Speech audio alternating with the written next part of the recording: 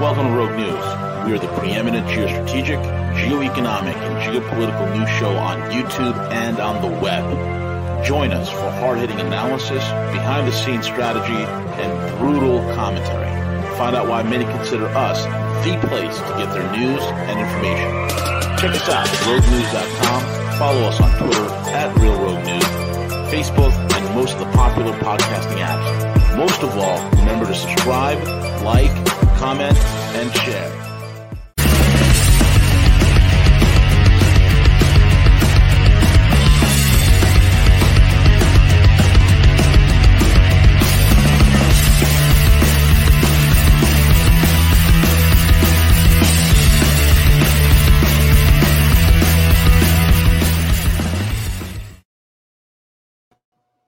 And just like that, we are live. Hey, welcome everyone. It's CJ. Welcome to another edition of V is for Veles. Veles is here on standby, and maybe at some point we'll have V jumping on. But want to welcome all the listeners tuning in, whether you're on Twitch, D Live, or Twitter. Don't have a YouTube update as of yet, but we soon will hopefully update everyone in our Discord channel. So, Veles, happy Friday. How are you doing, man? Happy Friday, my friend. As the two of us sit here in the, I wouldn't call it the Great White North, but the middle White North of the Midwest, and certainly well wishes to all of you out there in the Northeast with Northeaster headed your way. Yeah. And here in the Midwest, we're getting some snow, so it's about ready to start singing. It's beginning to look a lot like Christmas, but we're well past that day. So, but Veles, listen, I know you have a lot to share, a lot to discuss with our listeners. So if you're tuning in, grab a pen, paper, notebook, get ready, because Veles is going to take us deep. So go for it, Veles. Thank you, my friend. And V will be joining us shortly, and I'm sure a number of you may be listening to this program as well after we save it to the Rogue News website. So for those of you that are live and for those of you that are listening to this later, thank you for tuning in today. Got a ton of material today on a primary topic. Some housekeeping. I will post to Discord tonight, everybody, the content I could not use today. I've basically got a whole show. So I'll try and wait late at night, because every time I'm on Discord, I'll start posting stuff and then somebody will jump in and it's like, could everybody hold off on just a second while I get all this on the page? Your word of the day, everybody, is a freebooter. That's an old term from the Wild West of the 1800s. A freebooter is another word for a land pirate. And for all of you who join us on the, not so much the chat, but the conversations that we've been having on Sunday nights on Discord, we've got like a little conference room in there or whatever. And certainly all of you are welcome to jump on that. We've had some pretty vigorous conversations about the legal community, and one of our friends out there likes to refer to what do you call it? A single law enforcement officer pulling you over on the road as a land pirate. So I'm throwing out the freebooter term for all of you. This just in this morning, no joke. As many of you are aware, and it actually goes back all the way to last summer. We've had these thefts in Los Angeles where the trains, for any of you who've been through LA or lived there or are at least moderately familiar with how the city's laid out, the way the train traffic comes into the city, you've got a couple of spots there where it has to slow down before it comes into various cargo offloading areas. And so when those trains slow down or are waiting, various thieves have been going in there and stealing stuff. And Governor Newsom, when he's not recovering from the shot, was out there the other day. Yes, Revolutionary Bliss, freebooter. And of course, I think you guys had it on the show yesterday, CG, or perhaps with Gus, about Newsom had like self-corrected himself because he used the word gangs. And then he's like, wait a minute, I can't say gangs. But this has been going on for some time. And there's a couple of videos where like citizens told LA law enforcement, which, is overburdened. You guys have got to get out here and do something about this. Because first of all, you got all these empty boxes and stuff, and the stuff the thieves don't want is just kind of left lying all over the place. So you've got what looks like, a barrio down in Brazil down there where all these trains are being robbed. But it came out this morning that evidently, and it's, got to research this further, evidently firearms are being stolen off these trains, like a lot of them. And that begs several questions. Are those military shipments? Because if they are, those cars are usually colored differently and managed differently, although sometimes just to not attract attention, they do use regular cargo routes. But don't know. But certainly begs the question, do we have another Fast and Furious on our hands? Where, for those of you who may remember, in the Obama administration, we were moving guns into Mexico, where the serial numbers were all being tracked to try and pin down which of the various gangs in Mexico were using them, the cartels and so on. Blew up in the administration's face. Certainly makes a head scratcher for me about if we've got large scale firearms thefts taking place on these trains. That sounds like a setup. Off of Discord to Mac Truck Huge, who posted the following quote: "Tyrants only abide by their ambitions." Thank you for that one, because that basically is, in large part, the theme of what we're covering. Before we get into today's content, some kind of mental sorbet, a little bit of a joke, if you will. Carlos, would you play the clip I sent you? Yes, it's firing up right now. Oh, gotcha.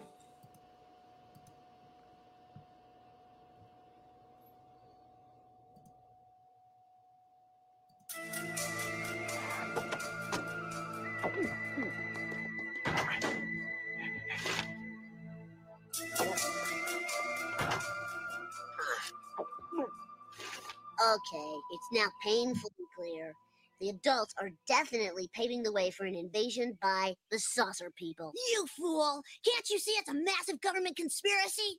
Or have they gotten to you, too? Stop it!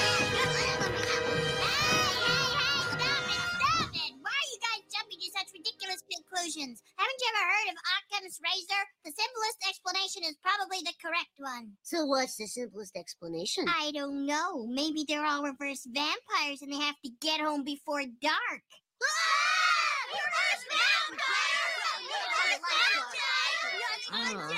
Vampire! So finally, we're all in agreement about what's going on with the adults. Newhouse? Okay, here's what we've got. The Rand Corporation, in conjunction with the Saucer people, Thank you. under the supervision of the reverse vampires, are forcing our parents to go to bed early in a fiendish plot to eliminate the meal of dinner. We're through the looking glass here, people. So definitely with the Rand Corporation reference, I had to go with that. But just Yeah. a little humor until we get into some rather heavier stuff I've got for us today. So the whole show here today, or that I'm covering, is what I've loosely termed the rabbit hole of transhumanism, Epstein, and what is this all about?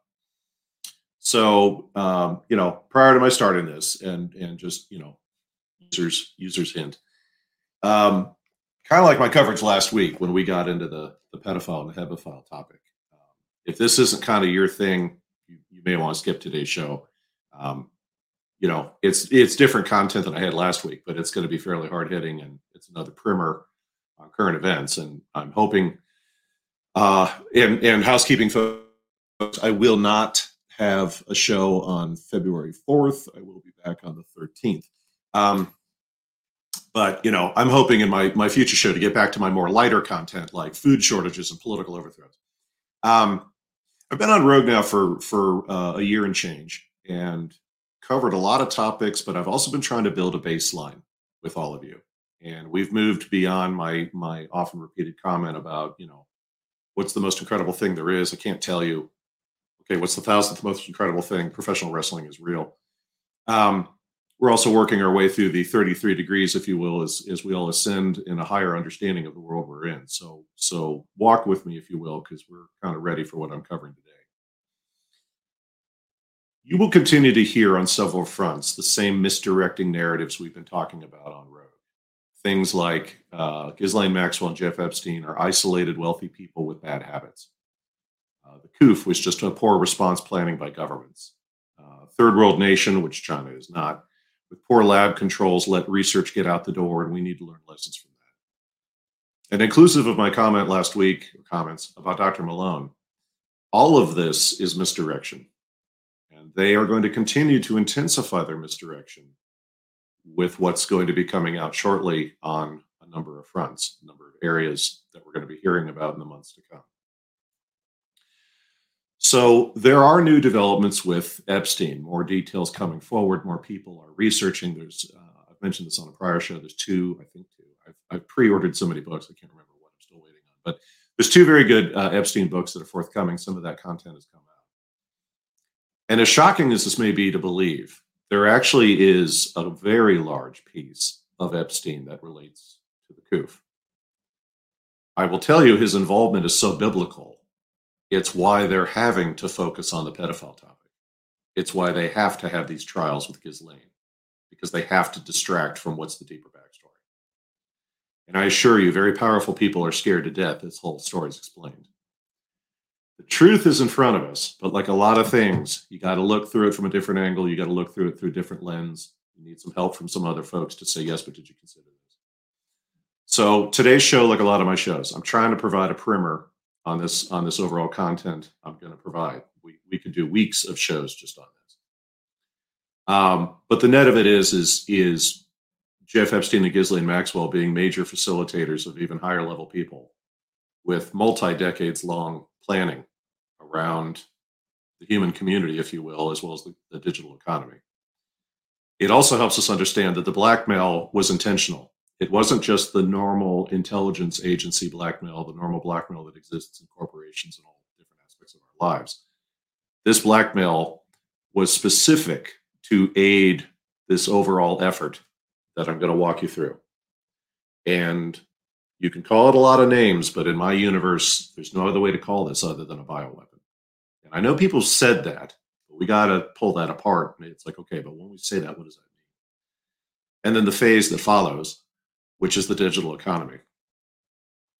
Now, I've covered on this show many times that my Eastern European community, when we fled to the United States, for all of us, we have internalized for generations that our presence here in the United States, and we love this country, was due to our being victims of the world's globalists. AV. Hey. It's due to our presence here being because we are victims of the globalists and the neo-enlightenment beliefs that they follow. And to paraphrase Matthew Ehret's similar feelings on this, because he's said it very well. Historically, there's been an agenda to create a dictatorship by individuals who believe in a neo-enlightenment view and the rightness of their goals. And it's a hierarchical model. It's feudalism. We've talked about that. By the world's elites, where everyone else in the world answers to them. Now, this boils down to two main elements. First, the global population is too large to be useful in the current economic model. There was a time when large movements of labor, large availability of labor made sense based on the way the global economy operated. That has changed. So therefore, they need to adjust the global population, and you can look into that what you will. Also, the changing nature of technology, which has made this coming for some time. Now, I've also previously covered on this topic. This was discussed openly in the kinds of strategic conferences I used to attend when I was working with the Department of Defense and other consulting agencies in Washington. The second component of this is the belief among the world's elites that they must unilaterally rule. Otherwise, these ignorant, uneducated masses are going to breed us off the planet, which would lead to disruption, conflict, global imbalance, and they just cannot tolerate that. Not to pick on the British or specifically the London Corporation too much, there's always been a foreign policy belief in British government circles, the age-old saying of a particular leader may be a murderous son of a bitch, but they're our son of a bitch. That they'll do business with a dictator as long as stability is maintained in the global environment. So we have to go back to that line from the movie JFK where Donald Sutherland's character is sitting in the park and says, you know, the famous thing about who benefits, who has the power to cover it up, and then, of course, the other one, follow the money.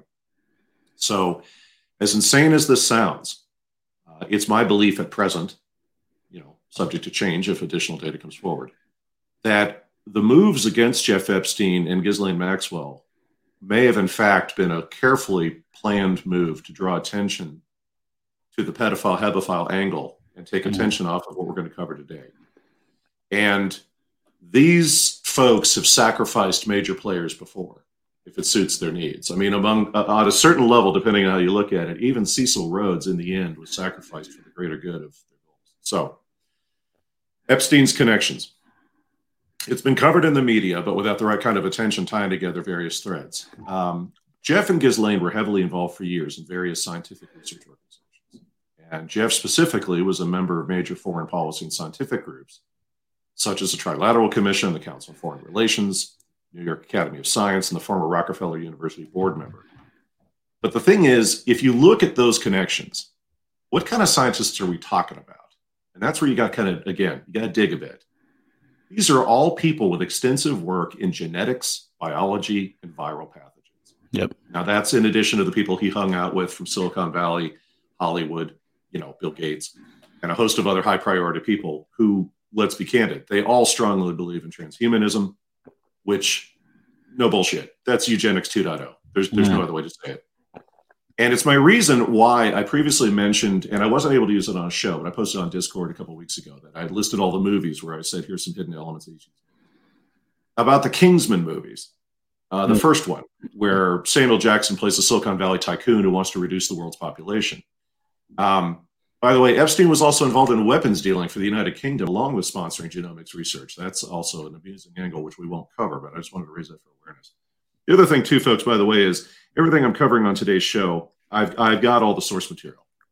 This isn't just rumor and innuendo. I've been, I think Wednesday night, I was up till 4 a.m. just editing today's show to make sure it was like, okay, was that an opinion or do I actually have a source for that? And then, as I said earlier in the show, there's a number of books that are also coming out this spring and this summer that would be worth a read if you want to dig into this further. So we also covered previously that DARPA periodically became uncomfortable with the kinds of research that these folks wanted to undertake, which begs the question, why? And if you really dig into what the World Economic Forum and others are sponsoring, it's forms of human experimentation. And that's a big no-no in most Western countries, or in a number of countries, not just in the West, right? About not conducting that kind of research. And so these people and their human fetal tissue have had to go elsewhere. Now, the research, just a reminder, what's gain-of-function research? Because we hear that in the media, but again, it's like the words are in front of you, but it's like, what does that mean? It's like, well, from the National Institutes of Health, and I quote, is the improvement or increase in effectiveness of lethality, virulence, and transmissibility of a pathogen. And the gain-of-function research has been carried out in countries where owners of research facilities or the governments themselves can be bought off to let it take place. And this is where Wuhan comes in. Now, in a stunning development in the last 2 months, the U.S. government just issued a grant to the exact same Wuhan labs for $5 million with additional funding forthcoming. Now, the money went to the EcoHealth Alliance, who's using it to fund work in Wuhan. Now, the question is that work going to have a gain-of-function component? EcoHealth Alliance is the same organization was led by Peter Daszak, who you've heard about in the news, who's worked with Fauci for years and also recently admitted that he's been involved with the CIA for a very long time. Daszak, by the way, also in the Lancet Medical Journal.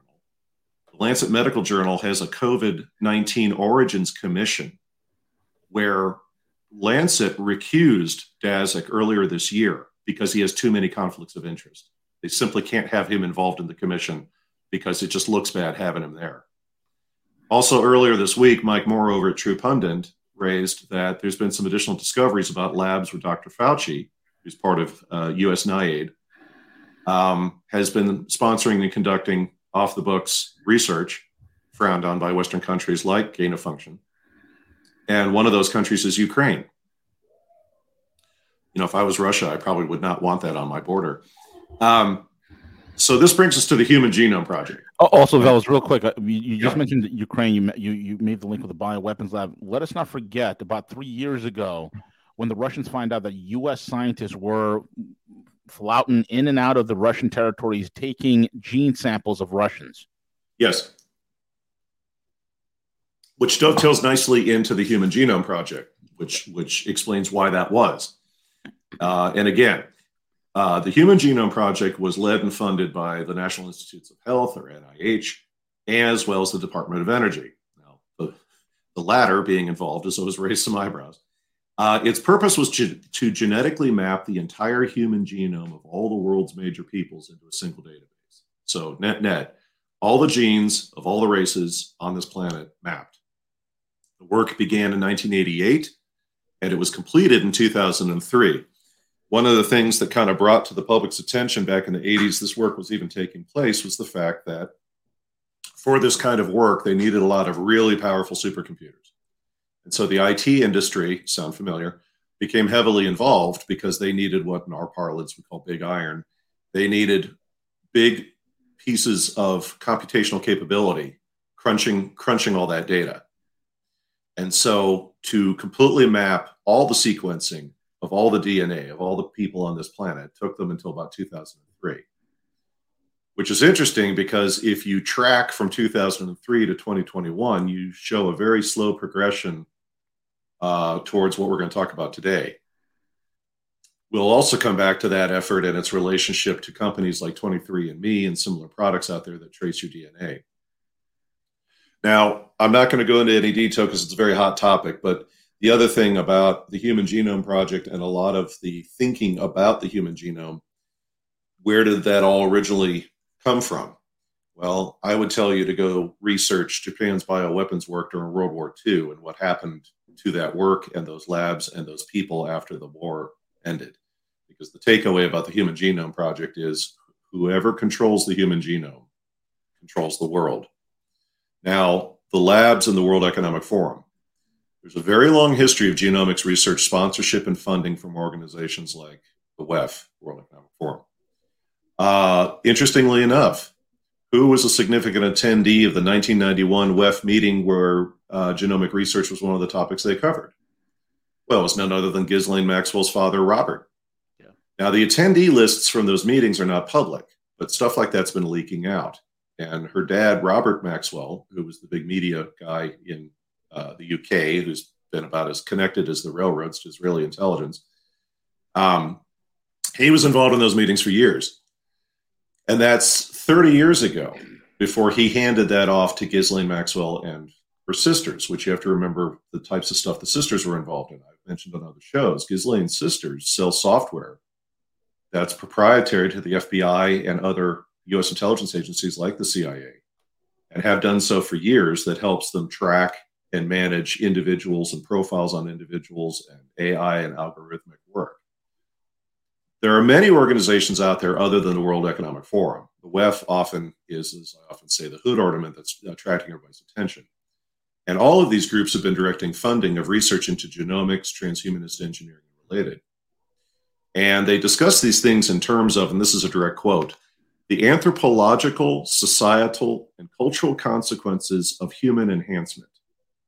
The other thing, too, is, strangely enough, the other major player who attends these meetings is the Vatican, which is kind of funny, especially when you consider what the Vatican's position was on the COOF inoculations over the last 2 years. Again, not an attack on the Catholic Church. It's the problems I personally have with the Vatican itself.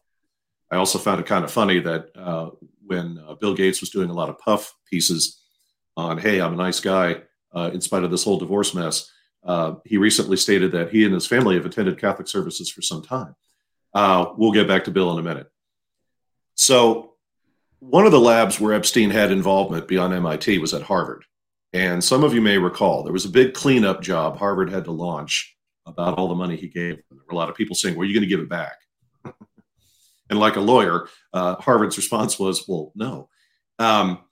Epstein's foundation was the Jeff Epstein VI Foundation, and it was set up in 2000 to support science education globally. And the foundation was headquartered, guess where?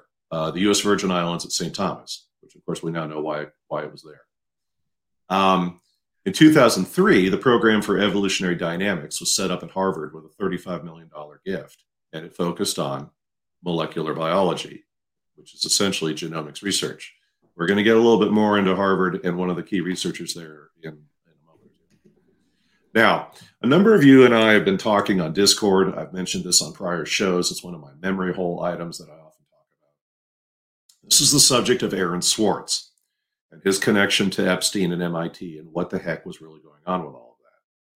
There's also been a lot more coverage in the alternative space where his name has been popping up again. And he died 8 years ago. So it's like, why is that happening? I can provide you an explanation. When MIT went after him because he was posting research from paid-for journals in public forums, or more accurately, that's what they accused him of doing. We don't really know exactly. It's like, okay, you say he posted, you have journals and you have to pay to get access to that data. And because he's a big free information guy, you've accused him of posting that data because, he thinks it's unfair of you to charge or whatever. But I've looked around. I'm sure somebody has it, but it's like, where are the articles you say he posted? Because a lot of this is almost dark web like kind of stuff. So what did he post exactly? Or is this just you're accusing him of that because you tied him up in years for court? Now, prior to Aaron Swartz finding himself in court, now, just a reminder, Aaron is the guy we mentioned on a prior show. He's the guy who developed the RSS feed that some of you may be familiar with about how to acquire data. He was involved in a number of different things. He was brilliant, and he's still considered like one of the biggest IT contributors to the IT community and so on, discipline in the past 20, 30 years. There was a well-known financier that was dumping huge amounts of money on big universities. And big universities mean you have big reputations. Big reputations make you vulnerable. And that money was going towards human genome research. And the financier was Jeff Epstein. The kinds of research they were conducting is often forbidden, at least in the United States. So who provided the money for that research that Epstein gave to MIT? The rumor is certain parties in China who wanted to capitalize on genome research and equally coordinating with some transhumanist friends of ours in London. Then the university intentionally leaves the data in servers who can be easily hacked to allow their clients to access what they paid for. Then along comes Aaron, and he's running a separate project where he discovers there's hidden servers at MIT who are not part of the primary infrastructure. And because it's Aaron, he starts going through the servers and looking what's in there, and he finds there's some rather shocking research in there. Dare one say illegal.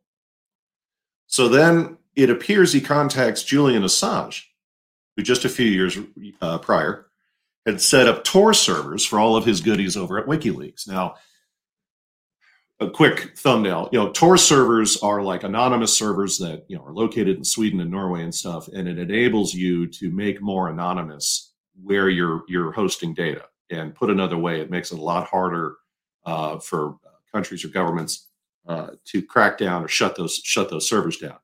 Now, when it was discovered that Julian Assange was still, doing his thing over at WikiLeaks, there were a number of countries that were, including the European Union, that were coming after the Nordic countries up there of Finland, Sweden, and Norway, saying, you just need to find out where his data centers are and shut that stuff down. And those countries' governments were like, I don't really know that we can do that. I mean, it's private property and this, that, and the other. We don't have the secret police level kind of surveillance you all do in your countries. We don't really do that here. So after Swartz becomes aware of this, now MIT, other big universities, DARPA, some folks in China and London, they've got a problem. And he needs to go. So prior to his suicide, we make sure to put him under unbelievably intense pressure in the courts to make his suicide seem more plausible. Because you got to remember, everybody, these folks are experts at what they do. Now, a sidebar on this topic about Aaron Swartz is, the year he killed himself, Bill Gates makes a multi-million-dollar donation to MIT. And who directed Bill to make the donation? Jeff Epstein, per the Daily Mail. Unbelievable. So, wow. Who are some of the major players we got going on here connected to Bill Gates and Epstein? Number one, Dr. Melanie Walker, directly from her World Economic Forum profile. She's the director of the President's Delivery Unit. That's not the U.S. president. That's the director. That's the president of the World Economic Forum. And senior advisor to President Jim Yong Kim at the World Bank. She joined the group from the Bill and Melinda Gates Foundation, where she was deputy director of special initiatives. team charged with exploring cross-disciplinary interventions and incubating new foundation programs across both health and development. She is still the co-chair of the WEF's Future Council on Neural Technology and Brain Science. She completed postdoctoral studies in computational neuroscience. She was the Neural Technology and Brain Science advisor to Bill Gates. She's also been a health advisor to the World Health Organization in the developing world. Now, anyone remember those flu vaccines that sterilized women in Africa from Gates Foundation, where several African nations were trying to sue the Gates Foundation over that? I know I do. She's a Rockefeller Fellow. She's a professor at the University of Washington School of Medicine. Who else was involved in the Rockefeller Foundation? Jeff Epstein. From the Daily Mail, we now know Melanie was living in Epstein-provided properties back in the 1990s while she was still building her academic credentials. Let me say that a little bit more bluntly. When she was in her 20s, before she became the person she is today, Epstein had a number of properties around the United States where she was living. He thought she was rather attractive, to put it mildly. She also was connection. She's the one who introduced Epstein to Gates. She gets her way into the Gates Foundation and other work after she builds up all these academic credentials, and then she's the one who introduces Epstein. She's also friends with Dr. Boris Nikolic. Who's Nikolic? He's a Croatian physician who completed postdoctoral training at Harvard Medical School. We got Harvard again. He previously served as a chief advisor for science and technology to Bill Gates.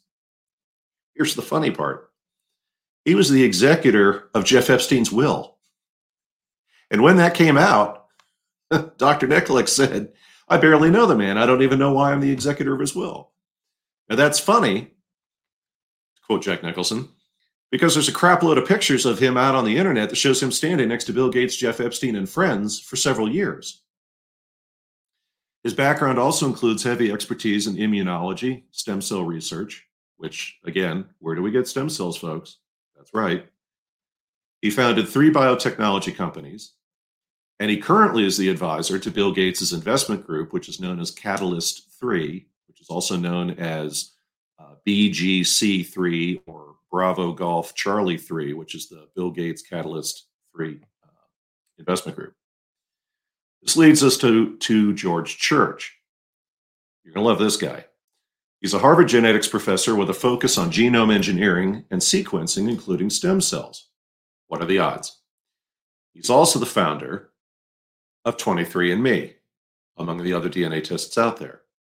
He's also a CRISPR researcher. Now, some of you, that's CRISPR.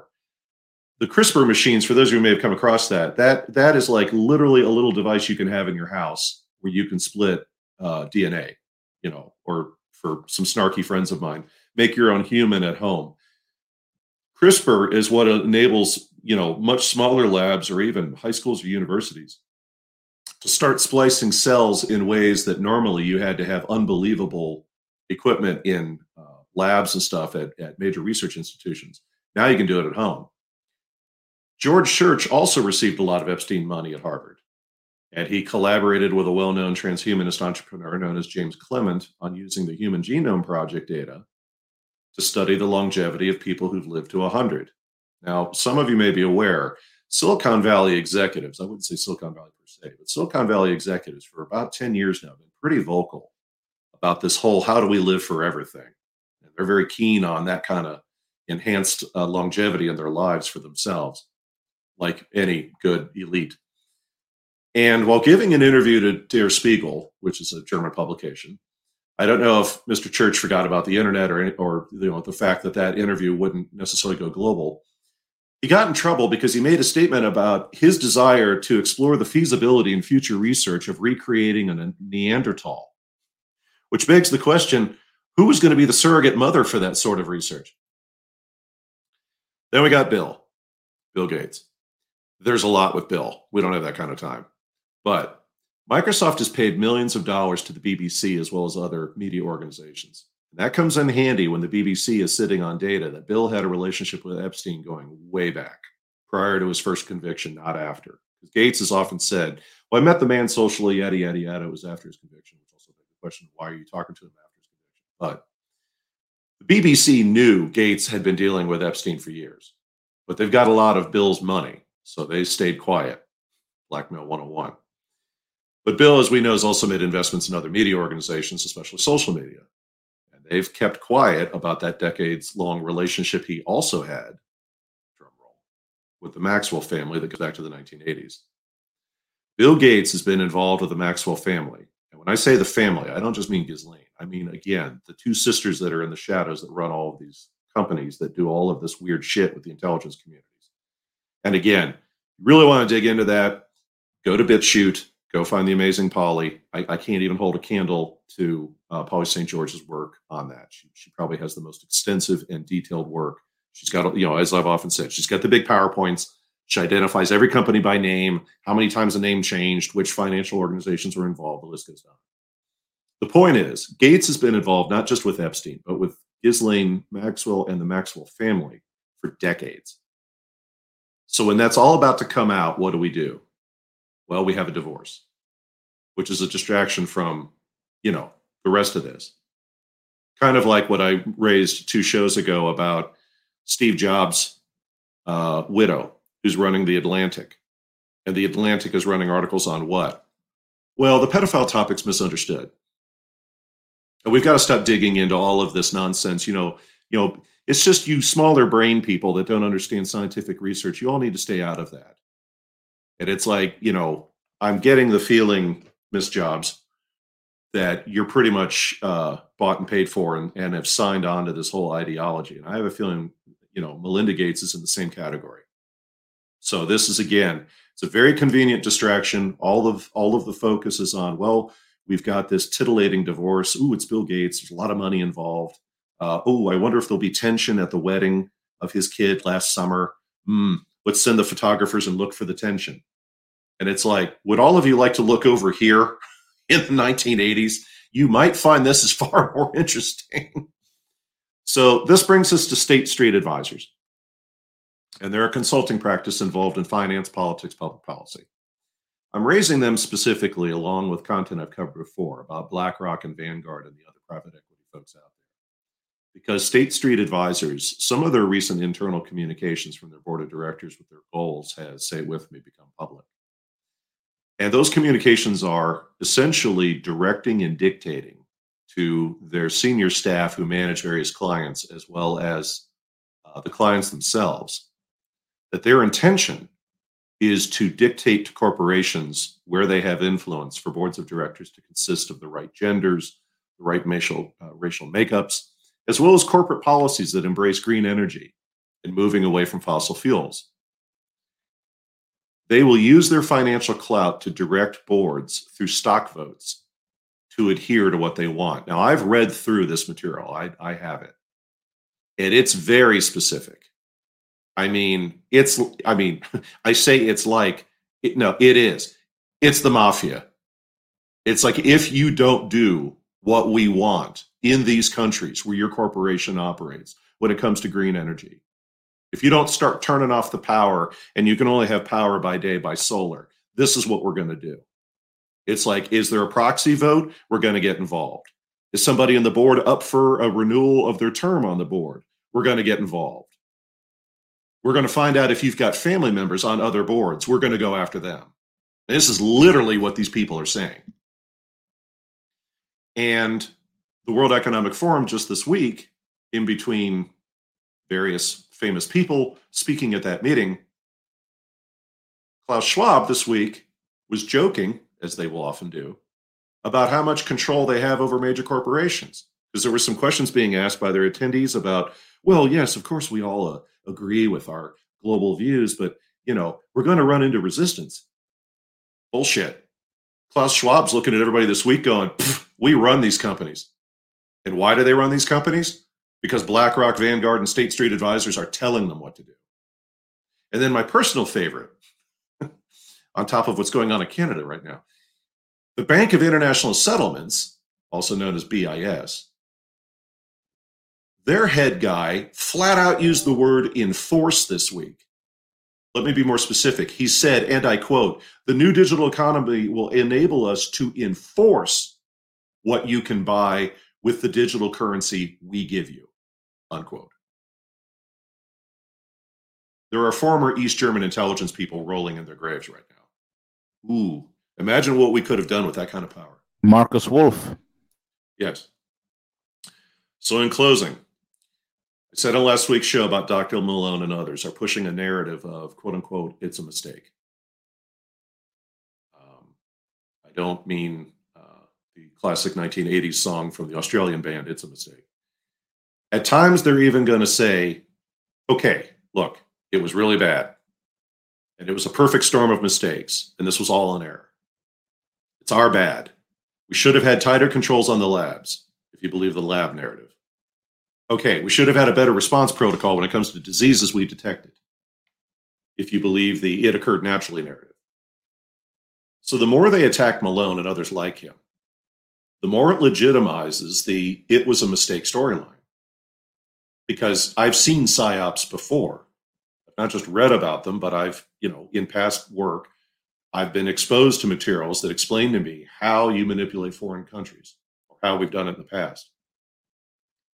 It's not just Malone we're talking about. This is a very carefully crafted message out there right now. And my attention is on what appears to be a well-run tradecraft in psychological operations, which means very experienced people planned it, and they executed it, and they're managing it. That's expensive in time, money, and people. So therefore, I have to believe it's true.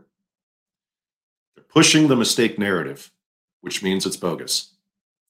And it also means if you're investing that hard in that narrative, then you're making the bioweapon narrative more probable. Or let's just call it the medical research narrative more probable, which begs the question, what is the goal of the research? And if the bioweapon narrative is more probable, then everything I've just said is probably closer to the truth. Now, there's a lot more detail, a lot more people, there's a lot more about this I could have covered. And I agonized over the detail I tried to share with all of you today because there's just a lot. But I tried to cover the best I could of the high points, especially the Aaron Swartz revelations. So with that, in the time we have, I'll open the floor to CJ and V. Amazing, mind-blowing, bombastic information that connects the dots, that fills in the Swiss cheese. Like if you were somebody who's out there data mining all of this the last 2 years and trying to stick the points here, Veles, everything you broke down is exactly what I'm seeing on what the markets are doing. Because I look at some market data, right? I'm looking at some of the money moves that are happening in the back end. When I call a few buddies of mine that are with hedgies and whatnot, and I'm like, why do they do this? Why is this moving that way? And then you drop some bombs, okay, absolute bombs that connected. I'm like, oh my God, this is exactly what's happening. Veles, one of these days, I'm going to have to bring you on and just cut you loose for, I don't know how long you want to go, an hour, 2 hours, 3 hours. And you should talk about this, and I'll bring all my financial notes. And then you and I should put the tapestry together. Well, we'll need some structure around that, or else I might end up dragging us into the Mycenaean Greeks before we know what happened. But well, and you and Gus in his own way, because I mentioned on last week's show, the thing about Gus saying there's a social narrative, a social change they're trying to create. They're trying to break down the barriers between peoples and so on, so that we're just one big body of labor out there. But yeah, I've caught and listened very carefully, V, to a lot of the content you and CJ have been having the last 2 weeks, as well as obviously other folks in the alt space. As I've often said, we are all voices in a chorus here. But yeah, the economic piece. And again, I've had people reach out to me and say things like, and this is not meant in a disparaging way whatsoever, well, Veles, is what you're saying, Catherine Austin Fitts is correct. And it's like, okay, we got to, because what we're talking about is incredibly fluid, and it is meant to be deceptive by nature. So you can't just say, I'll go with an easy one. Read this book on the Kennedy assassination. It explains everything. Bullshit. Exactly. I have an entire shelf of many shelves on one of my many bookshelves here in my office. I'm looking at it right now. I've said this on other shows. I have easily 15 books on the Kennedy assassination. And I think I've maybe got 65 to 70% of the total picture that can be backed up. So on what we're talking about here, I have already gone over countless bodies of data of all sorts of other scientists, all sorts of kids of global leaders that are sitting with these labs. And again, I've said it before, you can launder a lot of money by moving it through scientific research organizations. So that's another of the many threads here. But to your point, V, one of the scarier revelations I've had lately is long ago in a galaxy far away, I was sitting in Washington, D.C. with a bunch of think tank types. And we were just having drinks, but it's typical of Washington. So we're all sitting in the back of the bar facing the door. Yeah.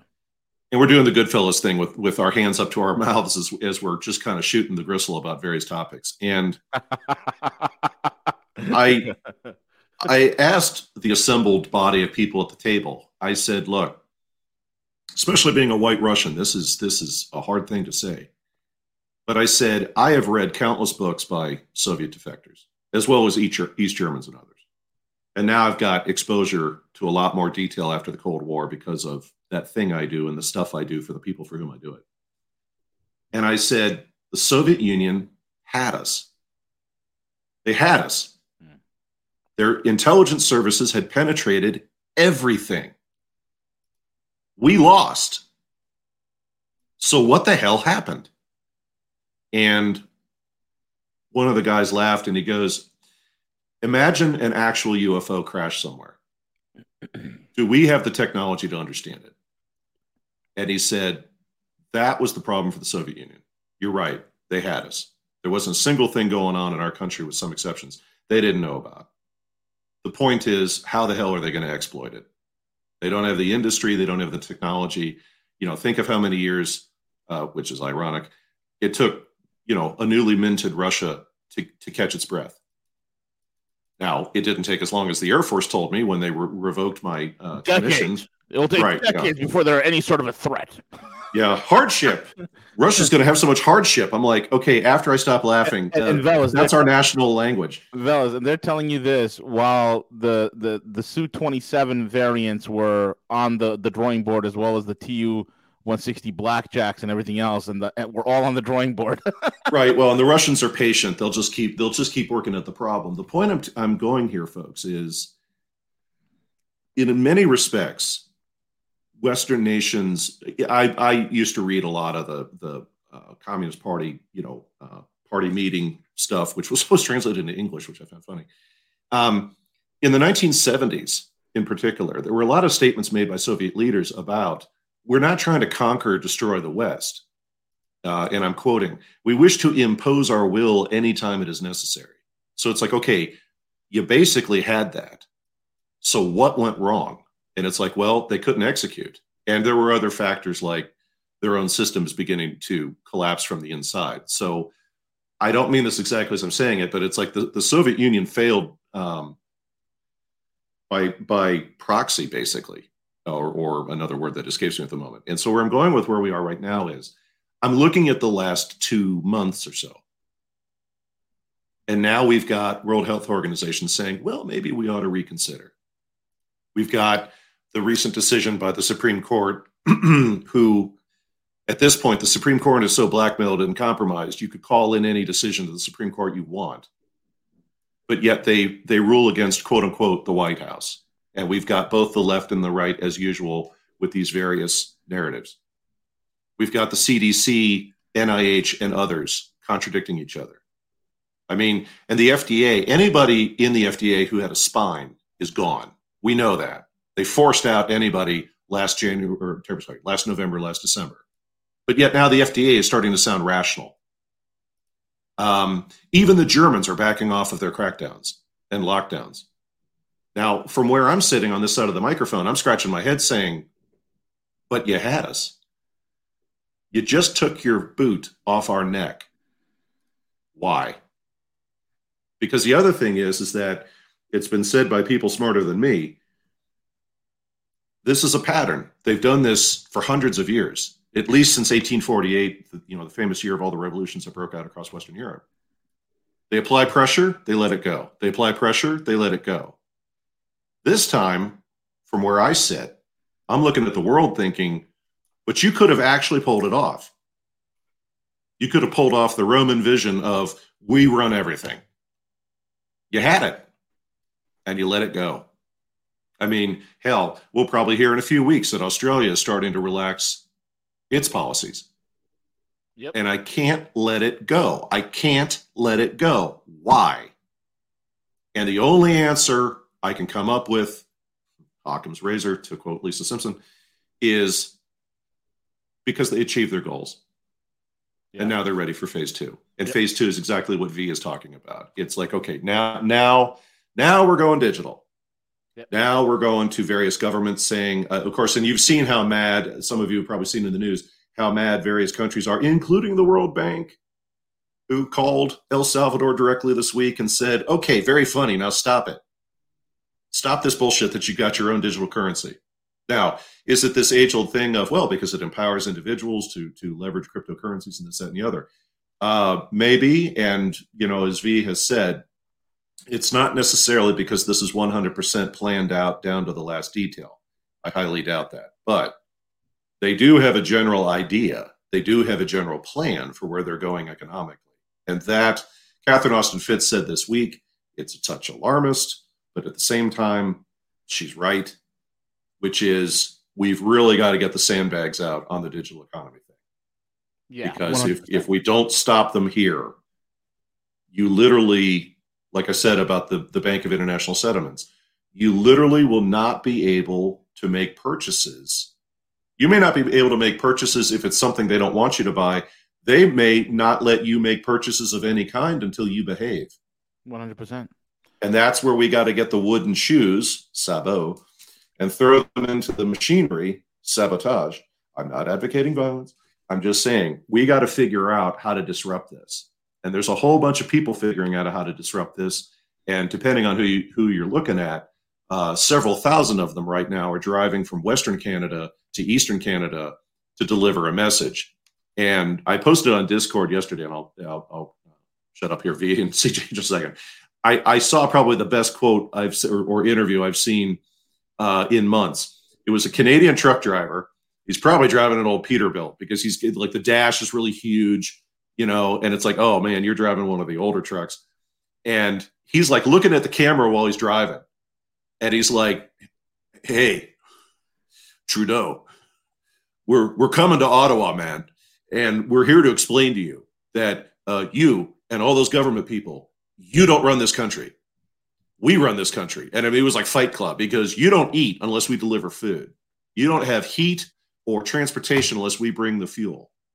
You don't build anything unless we bring the materials. You don't run this country. You run this country for us. And we're coming to Ottawa to explain this to you. And I thought, wow. First of all, that guy needs to run for local office. Second, it's right out of Fight Club. And third, that doesn't mean it's not true. I mean, can you imagine? I had a friend of mine reach out to me the other day, and he goes, do you remember when we were in college and what do you call it? We were covering World War I.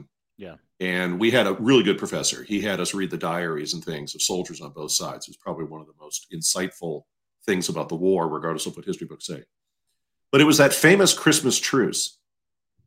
When you read the French, German, British commanders and others who had troops who said, you know what, we're going to stop shooting at each other for a day and just play soccer and exchange some little gifts with each other and hang out, eat, and sing some songs until we go back to killing each other.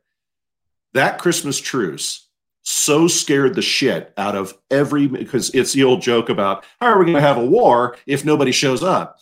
It's like, Jesus, our soldiers are talking to each other. They unilaterally decided to stop killing each other when we explicitly told them to keep killing each other, whether it's Christmas or not.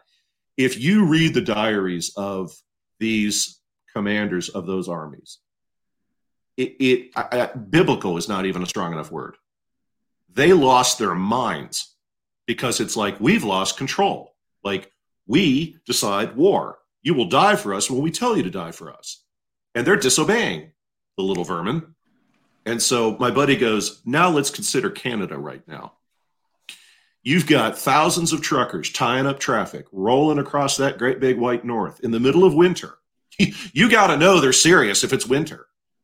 You've got school kids average Canadian citizens on the side of the road, cheering them on with signs and stuff. They've got little stations set up where truckers can pull over, go use a mobile Johnny. They've got food, warm food and stuff set up. They've got people helping to repair, people volunteering their time to help keep the trucks running. And it's like, yeah, you better believe Trudeau is indisposed. You better believe he just came down with his fourth or fifth case of the coof, and he can't come out right now. He's down in a basement somewhere calling the London Corporation going, you got to help me. Send somebody. I got 50,000 pissed off truckers coming for me. Oh, man. Exactly. What a week. Veles, man. We got to do it. You and I need to brainstorm. Maybe we invite the amazing Polly, and we should just go at it, man. We should. I like the idea. It'll take me a few days to compile and make sense of it. In fact, I'm actually putting the slides together. I started yesterday. I'm like, the information I'm sitting on, this shit is just too damn important. I can't be sitting on this for long. Let me start putting it together. And then I come on the show. I mean, last night you texted me, and you're like, tomorrow's show is going to be epic. I'm like, all right, I'm looking forward to this. And, bro, you hit it out of the ballpark. Incredible information. And I'm like, okay. You know what? You've been sitting on this stuff for years, Veles. I want to get together, all three of us. Let's reach out to CJ. See if you could reach out to Polly, and let's get this. I'll reach out to Polly. I've got it personally. Oh, perfect. Yeah, let's do it. Let's all three of us collab. Let's put our data together and put together an amazing show and blast it across every platform known to humanity. This is amazing. Amazing. I mean, the data points all link up. And Veles, if people thought the Vax Pass was bad, you don't want to go into the digital economy, right, the Internet of Things. If you don't put a stop to that, especially this 5G rollout, okay, the real 5G, look, there's very many flavors of 5G. And most people are thinking that they have 5G. You really have 4G LTE plus, okay? Exactly. And you have long wave 5G, which is pretty harmless, which is, again, like an enhanced 4G LTE. Then you got that millimeter wave, which is really screwing with the telemetry of aircraft, which is causing a lot of the aircraft in and around airports and a lot of the airlines saying you need to stop, to AT&T and Verizon with their rollout. And even still, the government wants it. They're salivating on getting this out. These are control freaks. And it is the backbone of this entire digital currency BS that they're pulling out. Because, I mean, God forbid, let's just say you saw an item that all of a sudden the government deems is reprehensible, and you try to scan your smartphone in order to pay for it. Next, you know, it's not scanning because all of a sudden that item became verboten, right? It became verboten. You cannot pay for it. You cannot acquire it. It's a scary thing. And people need to stop this. How does Joe Rogan exist in that universe? I mean, think about it, folks. And at the heart of what V is talking about, because this is a wonderful dovetail, V, into your house of cards, which is more of the financial piece, where I raise my hand and say I need people smarter than me to cover that. We've covered phase one. This isn't a how do I put this? A capitalization on an opportunity. Hey, we had this worldwide pandemic, and hey, we learned some things. There seems to be a lot more planning behind it. And the question has to be asked, why? And that's kind of where we need to drive. We're getting more of the why on the COOF. Now we got to dig into the why on the digital economy. Because part of the problem, too, is, folks, you'll hear this stuff all the time. Well, we thought it'd be really great if we rolled out this capability. None of you make a decision. I mean, it's like me working with major corporations as an advisor. You don't make a major multi-million-dollar decision just because Bob and Susan thought it would be a great idea. I mean, it's like people have got, what's your return on investment? How long? What's the margin? I mean, and now we're talking about a digital economy. Yeah. You made that kind of decision because you thought it would be fun? No. I get the strange feeling that there's huge amounts of control you all have in mind for this, because you're getting, it reminds me of what I told you all about 2008, when I was in Washington, and 2009 when the economy hit the wall. And everybody I bumped into that worked with elected officials was telling me that it's like they're not going home to their home district. Do you know how bad the constituents feel, how angry they are? And of course, these young interns and stuff would look at me in a bar and go, and it's not like we've got any answers. I mean, it always reminds me of that Bugs Bunny cartoon where Foghorn Leghorn and the dog realize that Daffy Duck's been taking advantage of him, and Daffy Duck overhears them saying, "Killing is too good for that duck."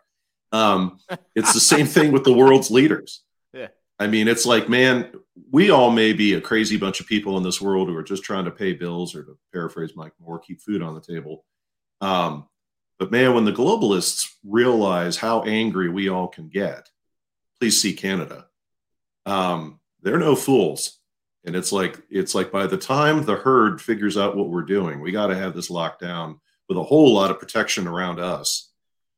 I'm equally amused by some of these major, I wouldn't call them decision makers, but players in this whole mix who keep showing up for various meetings and things. And, I'm looking at it like my old life going, where's your bodyguards? I see the one guy, he's probably some kind of protection you've got, but it's like, each of you people should have like 5x Mossad around you at all time.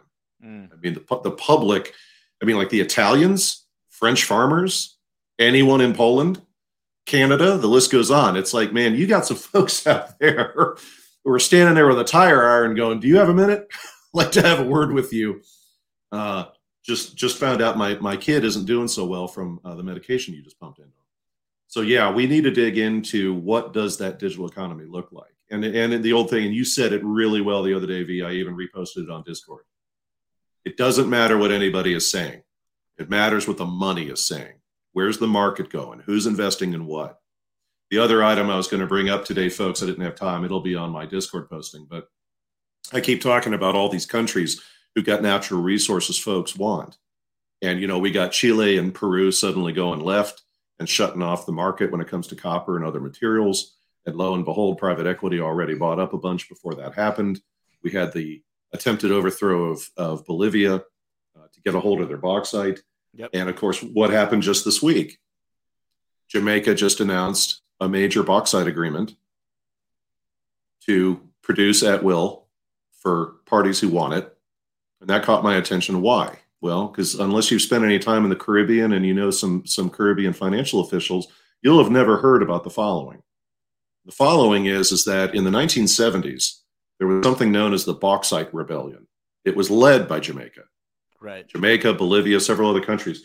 They were sick and tired of being taken advantage of on international commodity prices for their goods. And so they got together, formed a cartel, and just basically said, no, you're going to pay us a real rate for our bauxite. And yeah, they got labeled as communists and leftists. And I'll be the first to tell you, folks, if somebody's a communist, I'll tell you. These were just kind of some left-leaning governments. And what happened? Well, Britain unleashed the dogs of war out of the Lemon Corporation, and they overthrew the Jamaican government and looked at everybody else and said, any questions? So many years later, now what do we have? Well, we've got a fire sale going on in Jamaica because bauxite's going to become very valuable, like a lot of commodities, with this whole green energy focus. Yes. And why are we going on this green energy focus? Well, we just talked about it. We've got, BlackRock, Vanguard, and State Street Advisors and others threatening corporations, whether it makes sense for your business model or not. We don't give a shit. This is what you're doing. And if you don't like it, you're off the board. And I hate to go there. I've said it before. I've known people who are on boards of directors. This is a sweet job, folks, depending on whose board it is you're on. I'm not making this up. They pay you between 75 to 150 or more a year. You got to show up for a handful of meetings. They send a jet to go pick you up. If you do good on one board, you might be on 4 or 5. I mean, I don't want to call it a vacation, but I've worked with some people that were on multiple boards. And I mean, what a sweet deal that is. They're sitting on 5 boards. There's always a private jet every 2 weeks at their local municipal airport picking them up. There's some good food on board the jet. They hang out with other retired rich people, provide some guidance on what the company should be doing, sign a few statements, and head back home. And it's like, and you're gonna threaten that racket by telling all of these board members, this is what you're doing, or we're taking that away. Yep. So yeah, I look forward, V. Have to structure it. Have to figure it out. I'll go reach out to Polly and see if she can give us some time. I know she was on Frank's show about 2 months ago. Yeah, I talked to Frank, our boy Frank, about that. So I'll go see if I can go get. Yeah, definitely get Polly to surface. And for those that don't know what the importance of bauxite now, coming from the strategic metals world, like I'll tell you this. I mean, bauxite is a high source of course, aluminum, but the most important component in bauxite is gallium. Yes. And you cannot create electrical circuitries. You can't even make your LEDs light up. And LEDs are used for everything from your car's headlights these days to your computer screens, to your phone screens. Everything is LED. You cannot even make those things illuminate without gallium. And that's why it's so vital for the electronic circuitries, LED, especially with the Internet of Things. If it's a light transmitter, if we're going to, make the jump from wire to fiber optic and or light, you need gallium. That's the reason why. And then you need infinium, hafnium, and the list goes on and on and on. It's lithium. I mean, I can go, we just break down the whole entire thing. This is the reason why bauxite is very important. Very high concentration of aluminum in bauxite and much of your aluminum production that's used for industrial applications, of anything from cars, trucks to whatever. Bauxite is vital. So that's why, folks. That's why. And it's funny, man. We only had 2 refineries, and I don't know what the state of these refineries are in the United States that processes bauxite, and they're both in the Gulf Coast. I think they're in Louisiana, if I remember correctly. But yeah. Yeah, thank you for that. I should have mentioned that the criticality of bauxite is both to aluminum as well as the whole green energy thing. That sure, absolutely.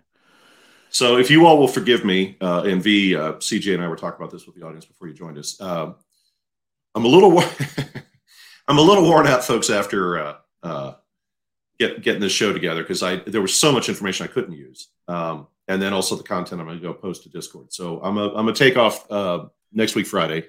The 4th, and just let my brain cool off for a minute. But yeah, I'll be in the wings, and as we continue to work out here at Rogue, I mean, we're on the air. You just got to be a little patient with us about as we get this stuff posted to the primary website and similar. But and then again, as I always say, we're blowing the shit out of Discord, folks. So go stop over there and go visit. And again, I've said it many times. Many of you in our audience have been posting some really, really, really great content over there. And you've been providing some really good insights and thoughts on various things. I mean, it's the kind of organic growth for Rogue News that really makes me happy, because it isn't just the 3 of us sitting here going, hey, we're going to tell you a bunch of shit. And remember, the midterm is on next Friday. You're all of you out there, you're really picking up on this stuff. You're really learning to. I had a friend of mine reach out to me. He goes, hey, I want to get on the Discord channel. I'm like, well, go to the website and go do this thing. And he goes, because I want to debate some people. And I'm like, this isn't that movie. I'm like, everybody out on Discord is sharing information, talking. Hey, I'm a farmer out here in Nebraska. Anybody out there know how I can do the following? Yeah, reach out to me on just a private chat, and we'll go do this thing. I'm like, it's a lot of people helping each other. Yeah. And final point on that one. And I mentioned this at the opening of the show. On Sundays around 7 Central. There's a group of folks. Sometimes I'm on there, sometimes not. Who've been talking. And they get together, discuss. A lot of it has been legal issues, how to approach the mandatory coup shots and similar. And you all know who you are. But really good conversation. And I mentioned to that audience that I've now got 3 people who came to me. One who knows me personally, the other 2 were through Discord, who said, hey, I'm really struggling here. I'm not a legal person. The thought of a courtroom scares the hell out of me. I don't know what to do. My employer's really cracking down on me. And it's like, look, here's your approach. Here's the model you use. Go with this. And then at each stage, you got to know this is what might happen, et cetera, et cetera. And here's how you communicate, and don't get argumentative and blah, blah, blah, blah. And here's how you fill out the forms and all that. All 3 of these people have now told me their companies have dropped it. One was telling me that her employer was like, we don't care what the Supreme Court says, and we're a privately held company, and this is what we're doing, and we're bringing the hammer, and we're not going to stop with just the coup shot, because all of you need to be inoculated for everything known to man so that we can keep our insurance policies down. And it got to a point where she told her employer, here's my response. And she used, the lingo of this is a perjury trap. So I'm not really answering any of the questions in this form. And she came back with a couple of data points and then said, my attorney and I will be in your offices to discuss this. And the person in question, who was from both HR and operations, said, well, what the hell do you need an attorney for? And she's like, well, according to state law, this, that, and the other, I'm allowed to have legal representation and yada, yada, yada. And this is my attorney's background and I'm bringing them. Well, for what? Because we're going to record the discussion. You can't do that. Actually, we can. Here's why, et cetera, et cetera. I'll call you back. Literally by 4:00 that day, the HR rep called her and said, your job is fine. You're fine. We're dropping the policy across the board. It's done. There you go. Don't think you can't win, folks. And again, I'm a channel CJ. It's local. It's small. It's you. But that's how it grows. So hang in there. Hang in there. Very well said. Yeah, just real quick on the mandate thing, which, there's been a lot of wins lately, but I'm not sure if you guys caught the article in regards to what Anthem put out, their forecast and warning. Anthem Insurance issued Wednesday a warning of potentially higher COVID-19 costs in the second half of the year in the light of the new coronavirus variants, coupled with the slowing vaccination rate in the country. So, as I said a few months ago, look for them to put pressure on companies as they look to raise insurance premiums, which, again, as I stated, that they may circumvent the mandates by doing that with insurance companies or charging higher premiums to unvaccinated employees.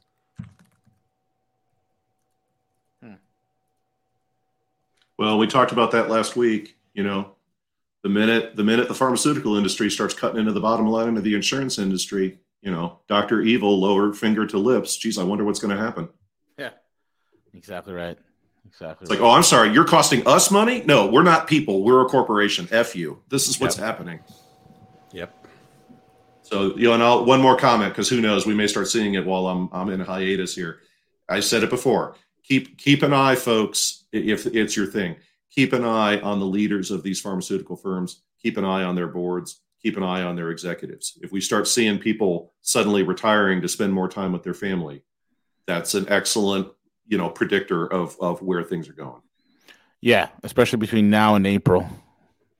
Yeah, and I continue to concur. all God's children. We've all been saying this. Spring. Yep. Spring. You're gonna, folks. Holy shit. I'm telling you right now, you're gonna see some shit go down this spring. I mean, strap in with the 4-point harness. I don't just mean the pharmaceutical stuff. You're going to see some serious shit go down. Now, speaking of serious shit, and I promise this is my last comment, would someone please take the conference phone away from President Biden? Oh, my God. I texted V and CJ last night, and it's like, Lord in heaven, the globalist community it's like, we're going to have World War III, and we don't care what it takes.